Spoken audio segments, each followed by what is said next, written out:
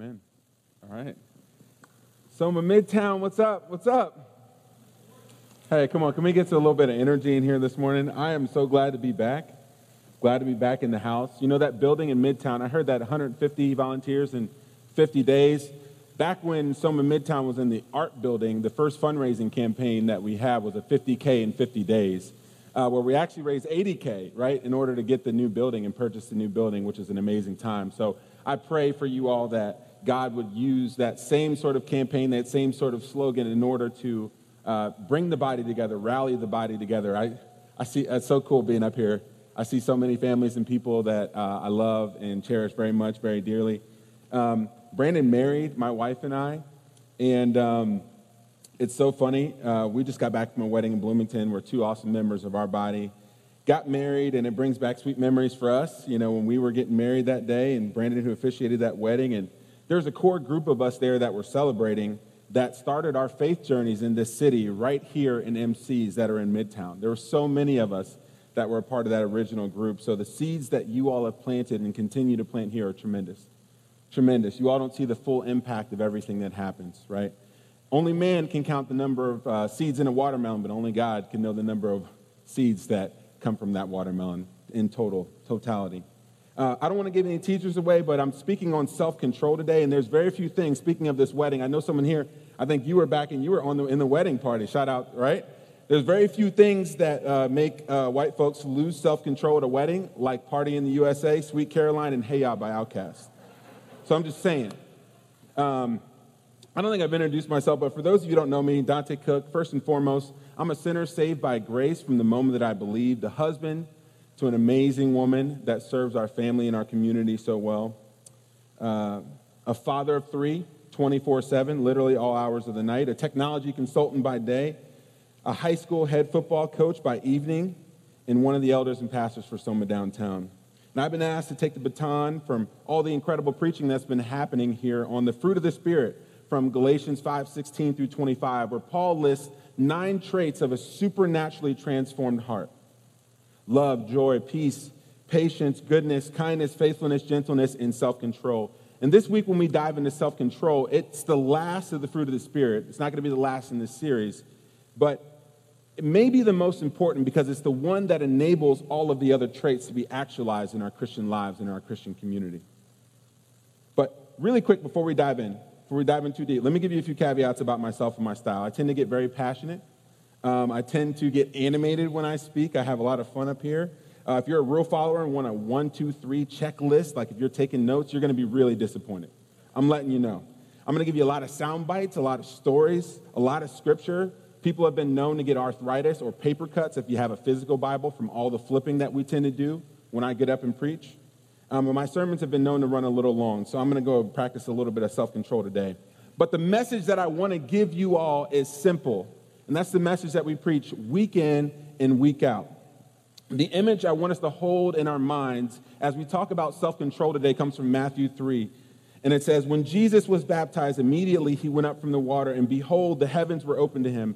And he saw the Spirit of God descending like a dove and coming to rest on him. And behold, a voice from heaven said, "This is my beloved Son, with whom I am well pleased." We know very little about Jesus up until this point, other than that he missed the bus, he missed the Uber out of town, right, when he was in the temple. Mom said, "Jesus, where you at?" He's like, "Did you not know that I was here? Come on, man." Any parents who've ever lost a kid know that that's a terrifying thing. Right? But he hadn't performed a miracle. He hadn't humbled himself to endure the wrath of death on a cross. He hadn't revealed himself as the Son of God coming down to earth to rescue us. But still, God said, "This is my Son with whom I'm well pleased."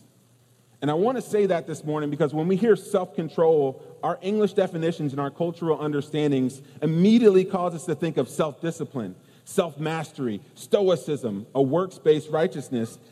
In the gospel of influential modern theologians like Jocko, right, Jordan Peterson, David Goggins, Ryan Holiday, the trait of the fruit of the Spirit that Paul's actually referring to would have been very differently for the Greeks that heard it in that time and for our modern perceptions.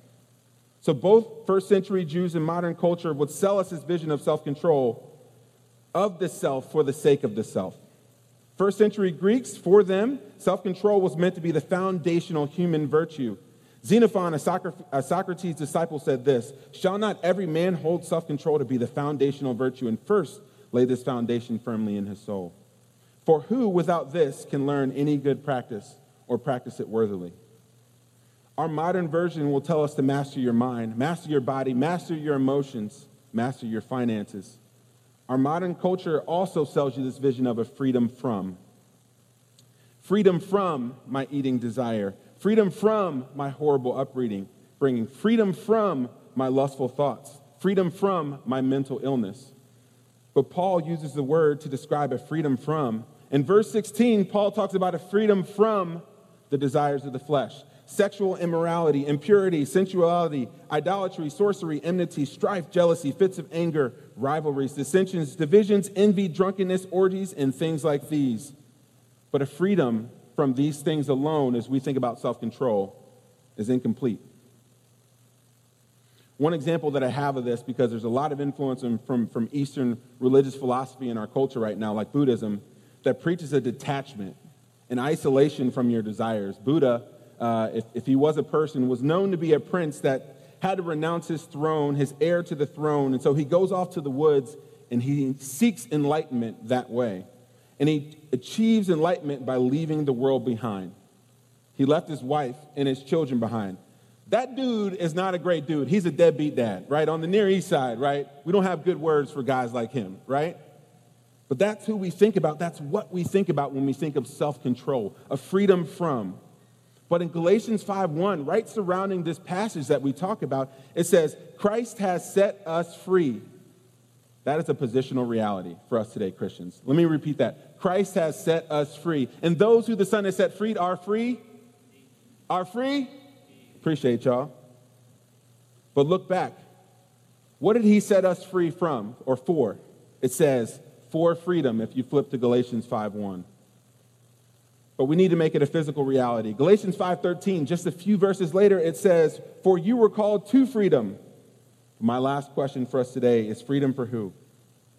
And Paul makes it very clear in this verse. It's not freedom for the sake of self. It's not self-mastery. So I want us to hold these two things today. You can wake up at 4:30, read all the books, adhere to all the keto diets, drink all the protein drinks, do all the CrossFit, run all the marathons, and take all the Allie Loves Peloton classes, which I do. Any Allie Love fans in the house? Sorry. All right, I went too far. All right? But if you're not receiving the power of self-control from the Spirit in freedom and for the sake of others, you're missing the mark. As Paul will say in 1 Corinthians 9, you will be running the race aimlessly as if you are not to receive the prize. We're going to talk about the prize today. What is that prize? And a sobering comment as well for Christians in the room, for religious folks. If you discipline yourself, read all the scriptures, develop a robust theology, commit yourselves totally to prayer, and remove yourself from sin, but you aren't receiving the power of self-control from the Spirit in freedom for the sake of others, you're missing the mark. Let's pray before we jump into the sermon today. Lord, we thank you so much to allow us to gather here today as one body, one family, across generations, across time, across the globe, Lord, to sing, to praise, to come together to remind ourselves the truths and the awesomeness of you and who you are. In light of the brokenness that we experience every single day, Lord, I pray that this sermon may be a continuation of the beautiful seeds that have been planted in this Fruit of the Spirit series, Lord, and that we may continue, Lord, that it's not he who plants or he who waters, but God who brings the increase, Lord. I pray that you would bring the increase in these seeds today, Lord. In Jesus' name I pray. Amen. All right, so I'm going to be real with y'all. This message is really tough to preach. One, because Brandon gave me 3 days to get ready for it. And it's hard. One, I want to say that, like, as a guy that's come up here to preach, this stuff is really hard. And for Brandon to faithfully, and other folks as well, to faithfully continue to serve for years and decades, week after week, it's incredible. Only through the fruit of the Spirit and from the working and the power of the Holy Spirit can that be done. So I just want to say that. It's not easy. But if we're honest about this idea of self-control, we're a walking paradox, right? There may be things about us in our lives that look good from the outside. We have it all put together, but we know it's chaos. We know it's complete and utter chaos in other places in our lives. Anybody who has young kids, before you step out of the car, there was a fight, there were some tears, some real tears that happened in there. We just had to sit in that for 5 minutes before we went into the building. Utter and complete chaos. And my son, right, he's the best little boy. Everyone says that he's cute. I was telling Ringo, I was like, oh, you have cute kids, right? It's wait till you see him throw a temper tantrum and we'll see how cute he is at that moment, right? And I have a mini level of PTSD with him because at any moment I can get hit with a ball, with him, with a toy, with a fist, right? You just never know. He leads our soccer league, the TAB and the Oaks and the Near East Side Alliance soccer league that we're in tackles and takedowns, right? Unbelievable. I know I'm a football coach, but I'm like, come on, bro. We can't use your hands. We can't do that. But my guy can be completely out of control at times. So words of encouragement for parents raising young boys, at least is what we tell ourselves. You can't tame a stallion, but you can tame a stallion, but you can't make a donkey a horse, right? That's what we kind of tell ourselves. He's a little out of control. You can tame a stallion, you can't make a donkey a horse, right? But there's this war that's happening inside of all of us. This war between the important and ultimate things and the urgent and fleeting things. The biblical definition of self-control is having the supernatural ability through the Spirit to consistently choose the important and ultimate things over and above the urgent and fleeting things. The ultimate goal is that we would find our pleasure and our satisfaction in serving God and serving others versus serving ourselves and our own desires. Show me what your pleasure is, and I'll show you where your treasure is. Come on, man. Show me where your pleasure is, and I'll show you where your treasure is. I rhyme all the time. You feel me? All right. I love doing that. I'm sorry. I go on these little tangents, but I'm telling you, it just flows out. All right? But do we find our pleasure in God? And why is this struggle so hard? What are the internal influences? I want to unpack two things. What are the internal influences tugging at our soul? And then what are also the external cultural things tugging at our desires and our attention to pull us away from God, from the ultimate and important in light of the urgent and the fleeting? Turn with me to Ephesians 2, 1 through 3, if you will. Scroll with your thumbs, flip in your Bibles. Does anyone have a physical Bible in here? Hey, shout out. Shout out to the people in the back.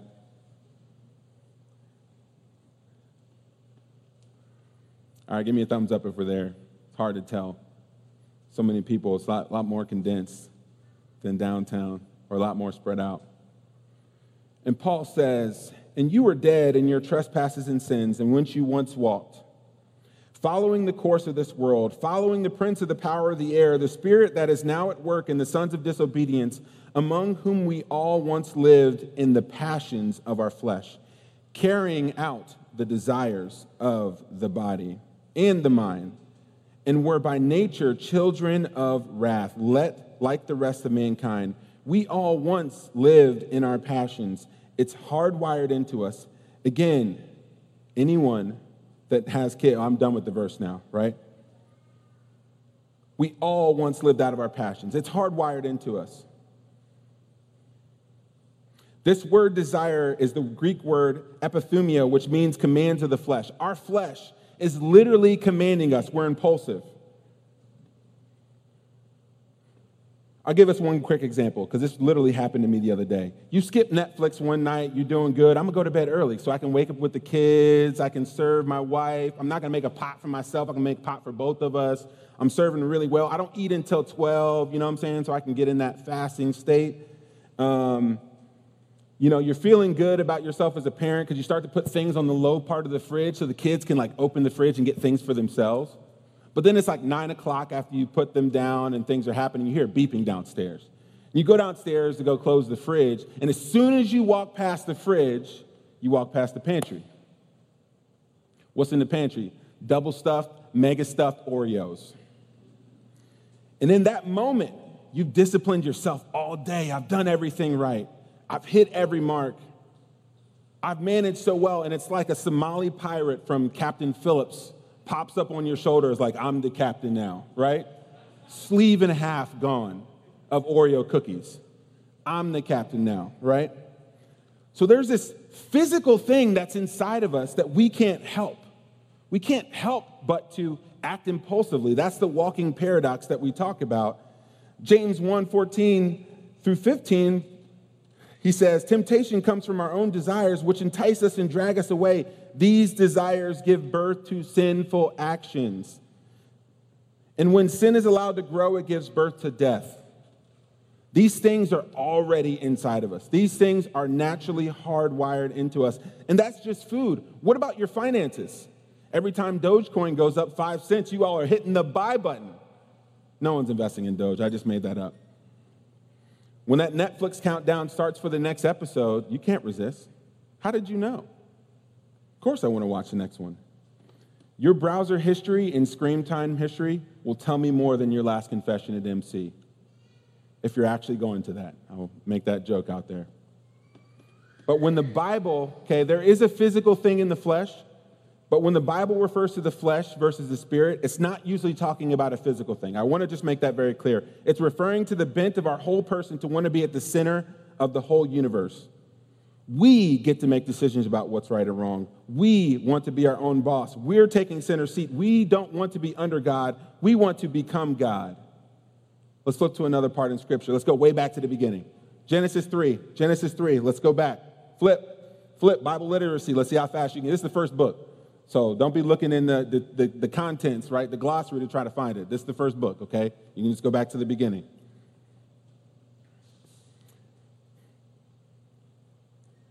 Just so you're all there, because I know you're going to look. Genesis 3, Satan tempts Eve when he says, you surely will not die, for God knows that when you eat of the fruit of the tree of knowledge of good and evil, your eyes will be open and you will be like God. But hold up. If you all go to Genesis 1, verse 26. Genesis 1, 26.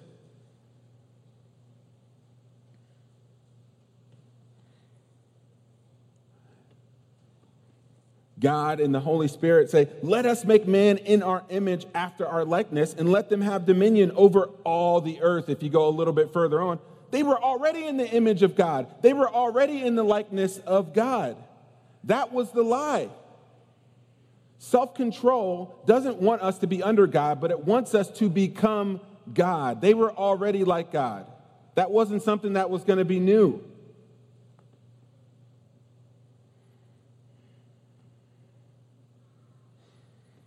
The flesh says, in order to be in control of your life, there's always this, once you do this, then you'll have this. Then you'll be able to look at yourself in the mirror. Then you'll have made it. Then you'll be okay. It's an unquenchable chasm. It's an unquenchable, unpassable finish line that once you make it to one step, it just moves a little bit further along. John D. Rockefeller says, how much money does it take to make a man happy?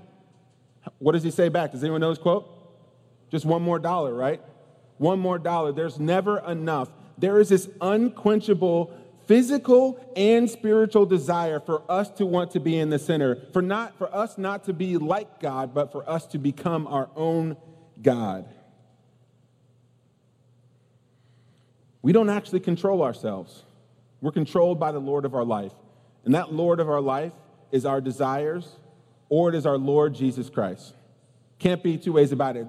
Jesus says in the Gospels, you can't serve two masters. He says God and money at that point, but it's God and any other thing other than money that you want to put in that spot. It's making a temporary and urgent and fleeting thing the important and ultimate thing.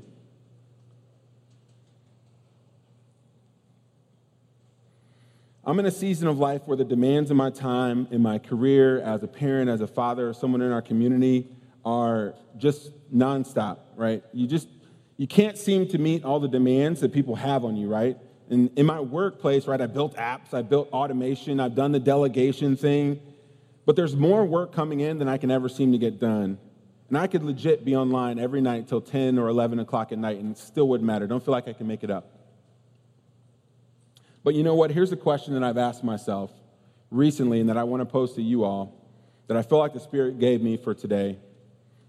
And does the person you could be in your career need to take a back seat for the person you need to be in your family, in your church, in your community? Should the person you could be in your career need to take a back seat to the person that you need to be in your family and church and your community? You're the only you that God made because you're the only you that God needs. The unique gifting that you have fills a one-of-one custom-sized hole that's only unique to that family part, that community part, and that church part, that body part, the important and ultimate things that we were designed for. In your job, I'm going to be honest with you. You're a dime a dozen. I say, Dante, you're great. You're awesome, Dante. No, I'm not.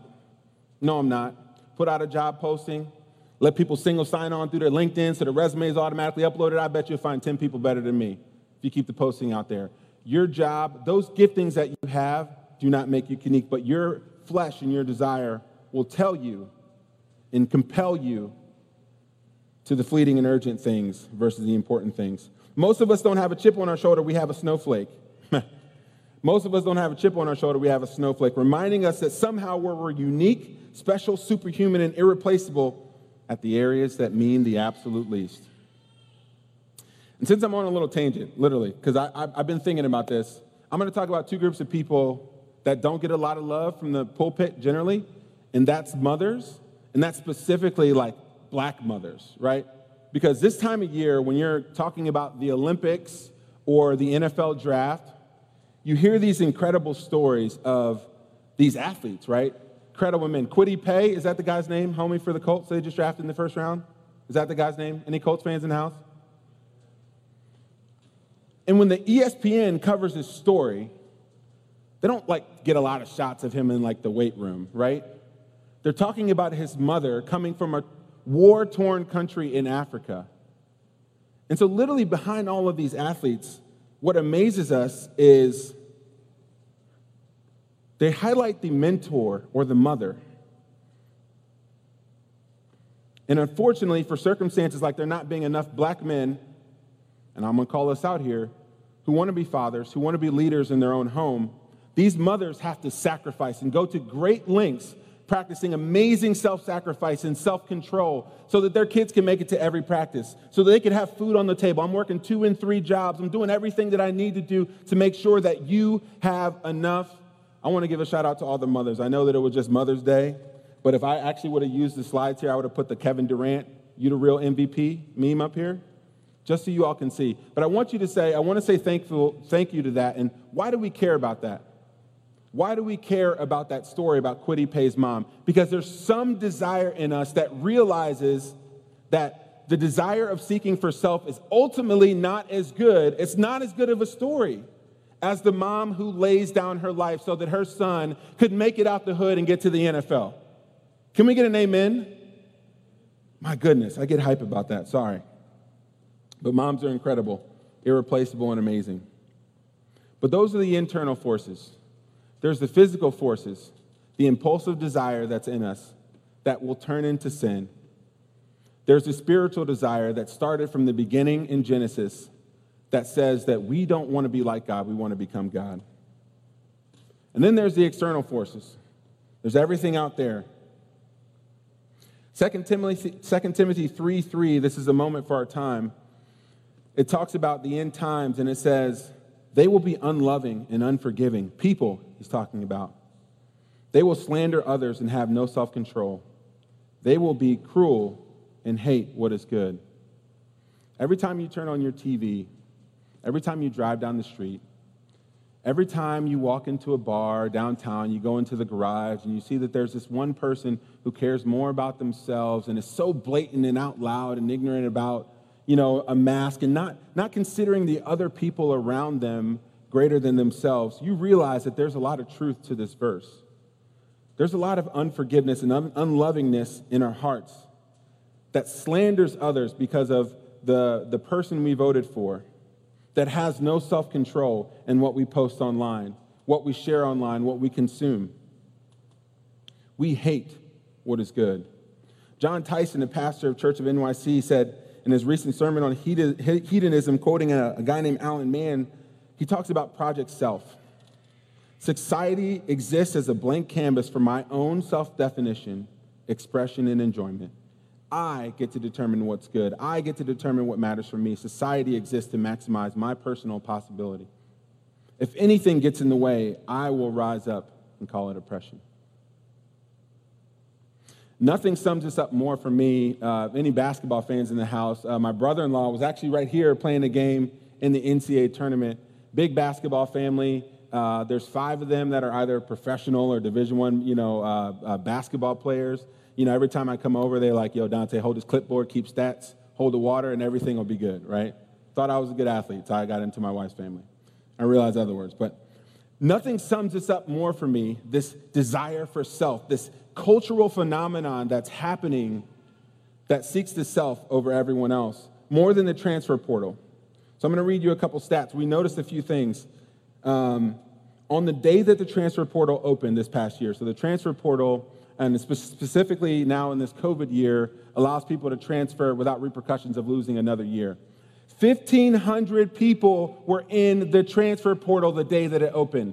Just for reference, there are 4,500 NCAA Division I basketball players. So 1 out of every 3 people in the NCAA will be on another team wearing another jersey next year. You know why? Look at Baylor.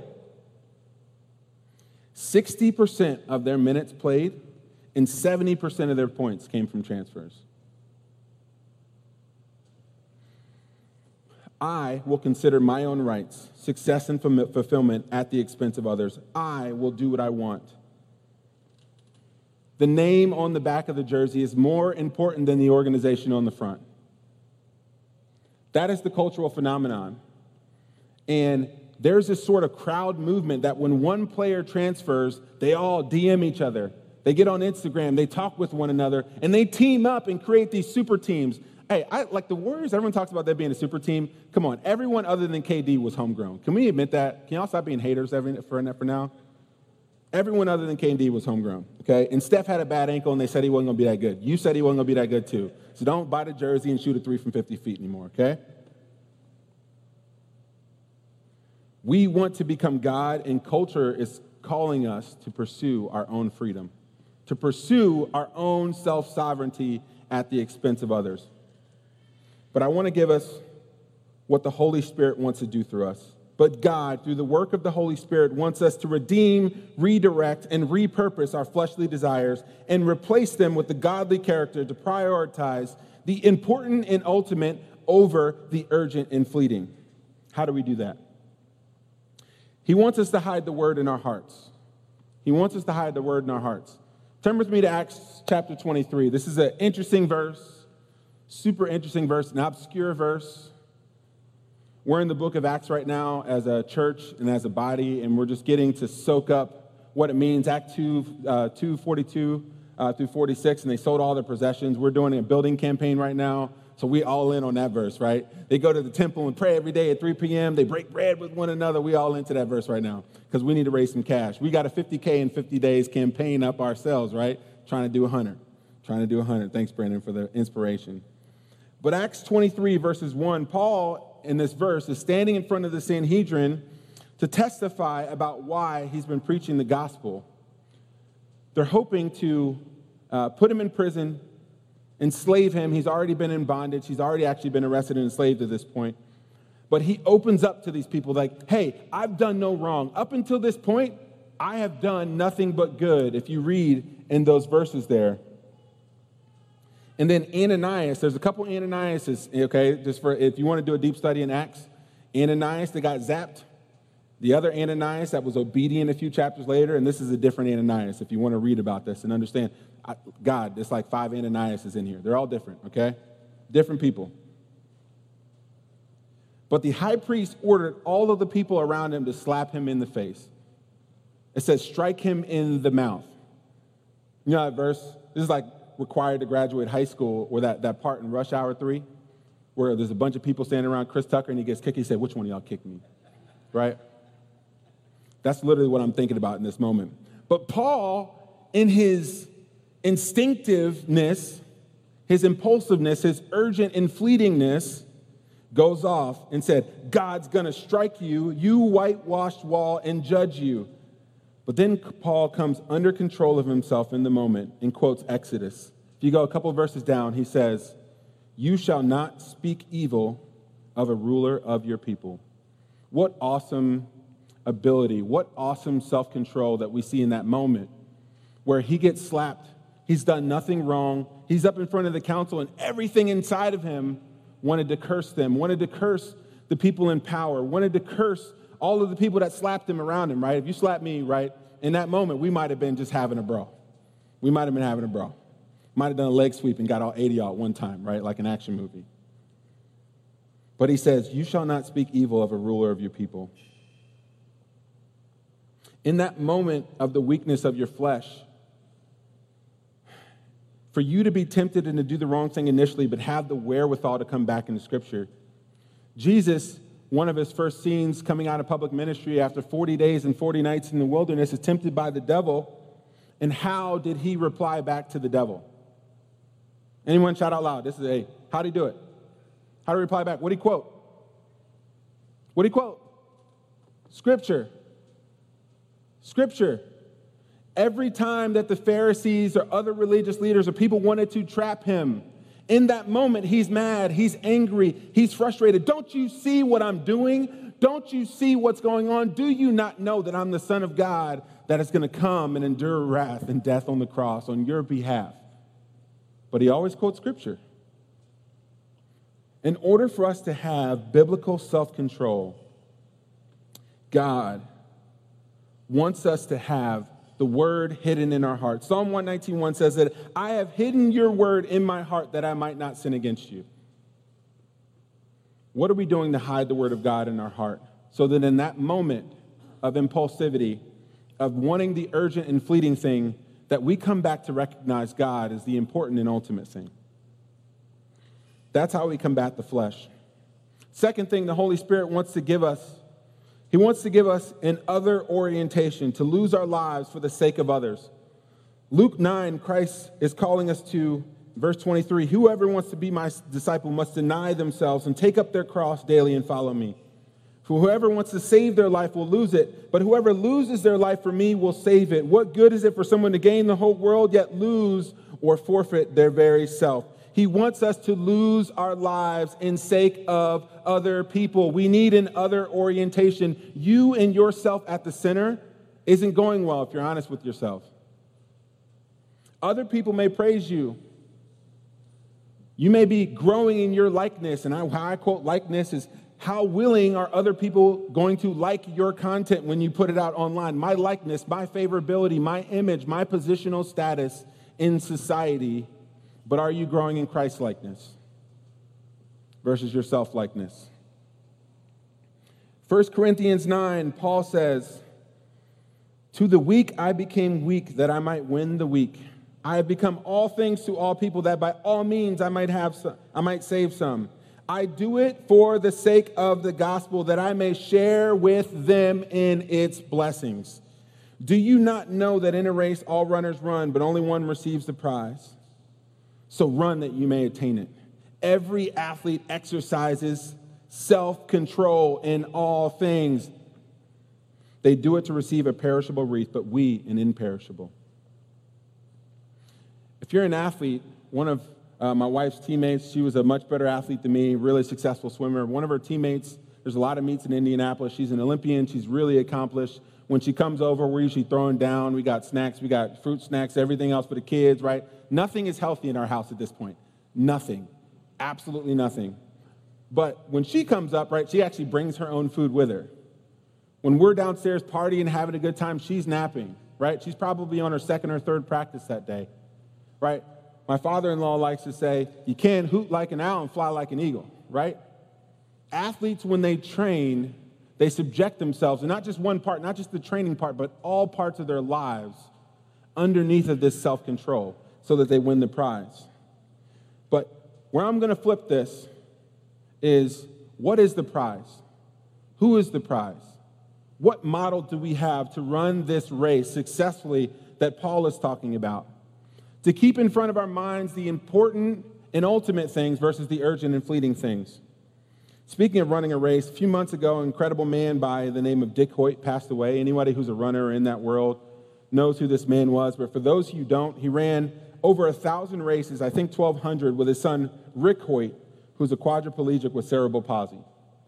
They ran the Boston Marathon every year from 1980 through 2014, with their fastest time being in like 2 hours and 40 minutes. That's like a 6.5-minute pace, which is absolutely insane. But in 1977, Rick Hoyt told his father, Dick Hoyt, that he wanted to participate in a 5-mile benefit for a lacrosse player who had been paralyzed in an accident. Far from being a long-distance runner, Dick was like, all right, son, let's do it. And they had him in a wheelchair, and they finished all 5 miles, and they came next to last, and Rick could barely walk after that first race. But that night, when his son got home, he has a computer because he can't physically speak, and he said, Dad, when I'm running, it feels like I'm not disabled. It feels like I'm not disabled. Those words changed everything for Dick Hoyt. He began training every day. He would run with a 95-pound bag of cement in a wheelchair through the park. He couldn't train with his son. His son weighed 94 pounds. He ran with a 95-pound bag of cement in the park every day. And when they wanted to start doing triathlons, he couldn't even swim. So what did he do? They sold their house, and he moved to a lake so that he could swim every day and train to pull his son. This is an amazing picture of a father's love and the prize that he was after. And he took all areas of his life into self-control. He cooked all of his meals. He got up early. He trained early. He still had a job. He still had to take care of his son. He ran nonprofits. He did other things to promote the cause. But he came under self-control because of the joy that was set before him. And I'll end the plane with this verse here from Hebrews 12:1. Therefore, since we are surrounded by so great a cloud of witnesses, let us lay aside every weight and sin which clings so closely, and let us run with endurance the race that is set before us, looking to Jesus, the founder and perfecter of our faith. For the joy that was set before him endured the cross, despising the shame, and is seated at the right hand of the throne of God. Jesus was a runner. Jesus was a runner. Talks about him running, but Jesus ran to the cross. He humbled himself. He ran for the prize, which was the joy that was set before him. But what was that joy? What was the prize? Was it the glory of the Father? Was it for the praise of the Father? Talks about God, Jesus, and the Holy Spirit being in perfect community and perfect love and perfect harmony with one another. He already had those things. Angels, multitudes of angels, constantly praising him all the time. He's seated at the right hand of the throne of God in heaven. What was the joy that was set before him? It wasn't those things. It was you and me. He ran for one purpose and one purpose only, so that we could substitute our perishable crown through his death and become imperishable. He didn't receive a crown or a wreath on his head like an Olympian. He received a crown of thorns. And like Rick Hoyt, the son who the Father pushed the whole way, we receive a medal for a race that we didn't run. How does that not captivate our hearts, our imagination, so that we take our fleshly desires and surrender them to the Holy Spirit, so that we can love the Lord our God with our heart, soul, mind, and strength, and our neighbors as ourselves? Self-control isn't about mastering yourself. It's about surrendering control to the master who will create a life much more beautiful than we can create for ourselves. Don't try to run the race yourself. You're going to fail. It's not about freedom from, although it is about freedom from our desires. It's also about a redirection, a repurposing of our desires for the sake of others. Let us run the race in front of us, bringing all things under self-control. Our finances, our fitness, our friendship, our food, our family, our dreams, our desires, our wants, our wish list, our bucket list, our hit list, all for the sake of loving God with all of our hearts, souls, and minds and strengths, and our neighbors as ourselves. Let's pray. God, I pray that you would give us the self-control through your Holy Spirit, and that through self-control we would unlock love, joy, peace, patience, kindness, goodness, faithfulness, gentleness, all of these things that are a marking of a supernaturally transformed heart, Lord. I pray that you would continue to do surgery, that you would continue to repurpose and redirect our desires and our passions from ourselves for the sake of ourselves to you, the ultimate and most important prize, Lord. And for others, those who which you went to the cross to die for, that you bled for, that you were bludgeoned for, Lord. You were the prize. We were the prize that you came for, Lord, and we're grateful for that. Holy Spirit, implant in us that same desire. Implant in us that same heart. Implant in us that trait so that we may have the fruit of the Spirit. And like John 15 says, abide in the vine. It says, so that others may know that you are from me, Lord. I pray that we would have these things not for ourselves, not for our own self-glorification, Lord, but for your glory and for the glory of those you've placed in front of us. In Jesus' name we pray. Amen.